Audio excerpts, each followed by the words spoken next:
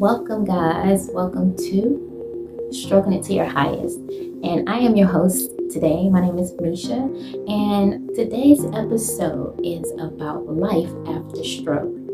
First, I want to give you a little intro to the podcast about who I am, what this podcast will be about, the goal, the mission, and then get straight into it, okay? So without further ado, my name is Misha. I am a stroke survivor.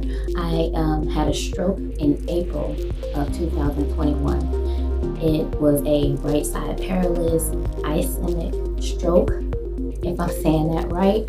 And so I couldn't walk, I couldn't write on my primary side, which is my right side.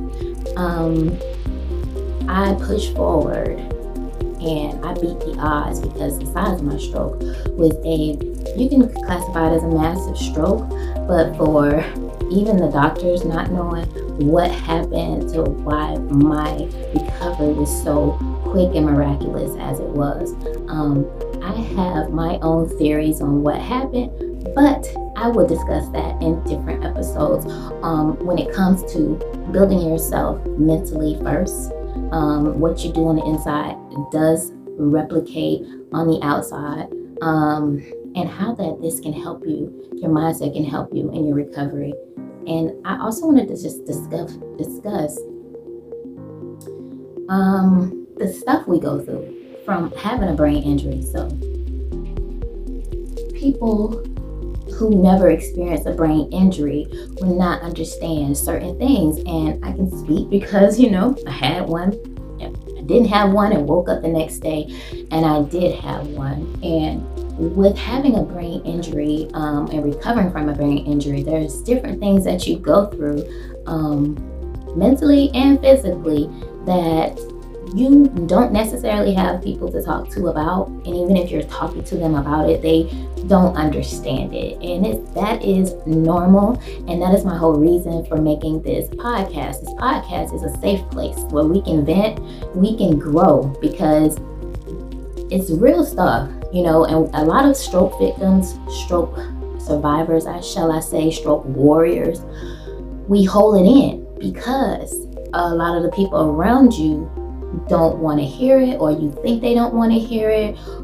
Whatever, you find yourself in a small hole by yourself, and it feels like there's no community, there's no support, there's nobody you could talk to that can understand you. Well, I see you. I am you, because although I have recovered physically really fast, I recovered physically within 3 months. I was without the cane and learning to balance and walk on my own 3 months after having the stroke. Okay, I accomplished that, but once I accomplished that, I had left all of my emotional and inside stuff on the table that needed the healing, as well as my physical needed the healing. And so it took a lot of inner work from the moment I was diagnosed, woke up and realized there was something wrong, to the moment of me sitting right here in front of a podcast, sharing my story, hoping to encourage, inspire, uplift, and rise you up out of the ashes. Because when you're in it, you don't feel like you are going to come out of it. You don't see a better day. You don't see that sun that is really on the other side of the storm that you're in. I can speak from experience that you need a support system. And my biggest help was from outside sources. I seeked and I found stroke survivor groups on Facebook. I was reading, I was, engaging, and I was also taking the time to work on myself. Mentally, I had a lot of healing to do. It makes you go back and backtrack your life before this traumatic event happens. And that's what happened for me. And in the midst of that, I've discovered my strength that has always been there. I have the courage to go after the life because I know how short life is and not to play, right? So we have a different perspective, us stroke survivors, us brain injury survivors. We have a different take on life. than the average Joe, or even how you were before your injury. And so, although we are in the same body, a lot of us are walking around with this, they call it that silent illness, because you healed physically to the natural eye of other people, but you're not healed, right? You still have a lot of obstacles and battles that you face daily in silence, because we learn to just do it in silence because it's like nobody want to hear it. They don't, it's like once you leave out of the hospital and you go back home, people really think that you're 100%. It's like, no, I made it out the hospital, but the hospital is just the first step, right? There was a lot of recovery that goes on once you step inside your home, because you're stepping inside your home as a new person with new eyes, a new body, new mindset, and things you have to learn from scratch again. Like, I literally felt like I was learning a home, even though I had just moved in the home. I felt like I was learning it as a new person. I had to learn, things that I couldn't do, my support around the house, like walls and things that I can lean on and stuff like that. Things that you don't even think about prior to having a disability. So I hope my rambling was, pretty clear on where the podcast is going to go. It's going to be, expressing the realness. What happens after a stroke? What happens in recovering for a stroke? What happens when you have dreams still after this stroke? What are you supposed to do? Are you supposed to just give up? No, you're not supposed to give up. Are you in depression? Just know that's normal. You're going to go through depression. That is very normal. My biggest advice, if you're going through that right now while you're listening to this podcast, is to let it come. I want you to feel all the feels. Let it come through you. Do not push it down. Don't hide it. If you got to get a journal, pull out a journal and start writing how you feel. Get it out of your vessel. That's the first step to starting to heal that inside emptiness, because it's unexplainable, especially when you're knocked out of your life.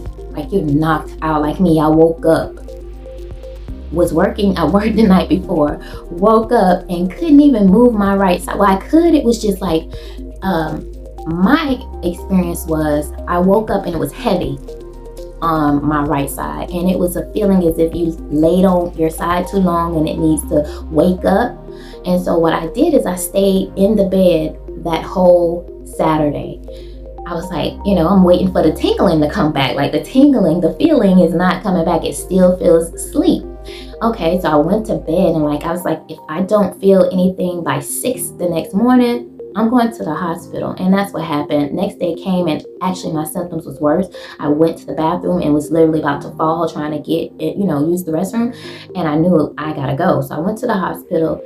They ran the scans, several scans came back. Yes, I indeed had a stroke, but not just a stroke. I had a huge stroke. It was huge. And I'll share the images down the line. They were big. And even the neurologist and MRI tech was saying, like, you usually don't see these type of strokes on somebody your age, and you're doing so good. Like, they would look at me and like, I can't believe, that you're able to do this and do that. So the power of the mind is very, very strong. Your will, your determination, and what you have locked into your spirit about yourself. It plays a big part in just claiming your life again, claiming a piece of a life again, because in the midst of that, it's like it's shattered. And so now you have to find the pieces that's going to work for your new picture, because all of the pictures from before necessarily are not going to fit and come in this new chapter. And so, yes, guys, I hope you enjoyed this first intro to the podcast, Stroking It to Your Highest. And I am going to be here every week, encouraging you, sharing my stories, and, rooting you on as you stroke it to your highest, because your highest is in there. You would have not went through this if there was not a reason for you to go through this.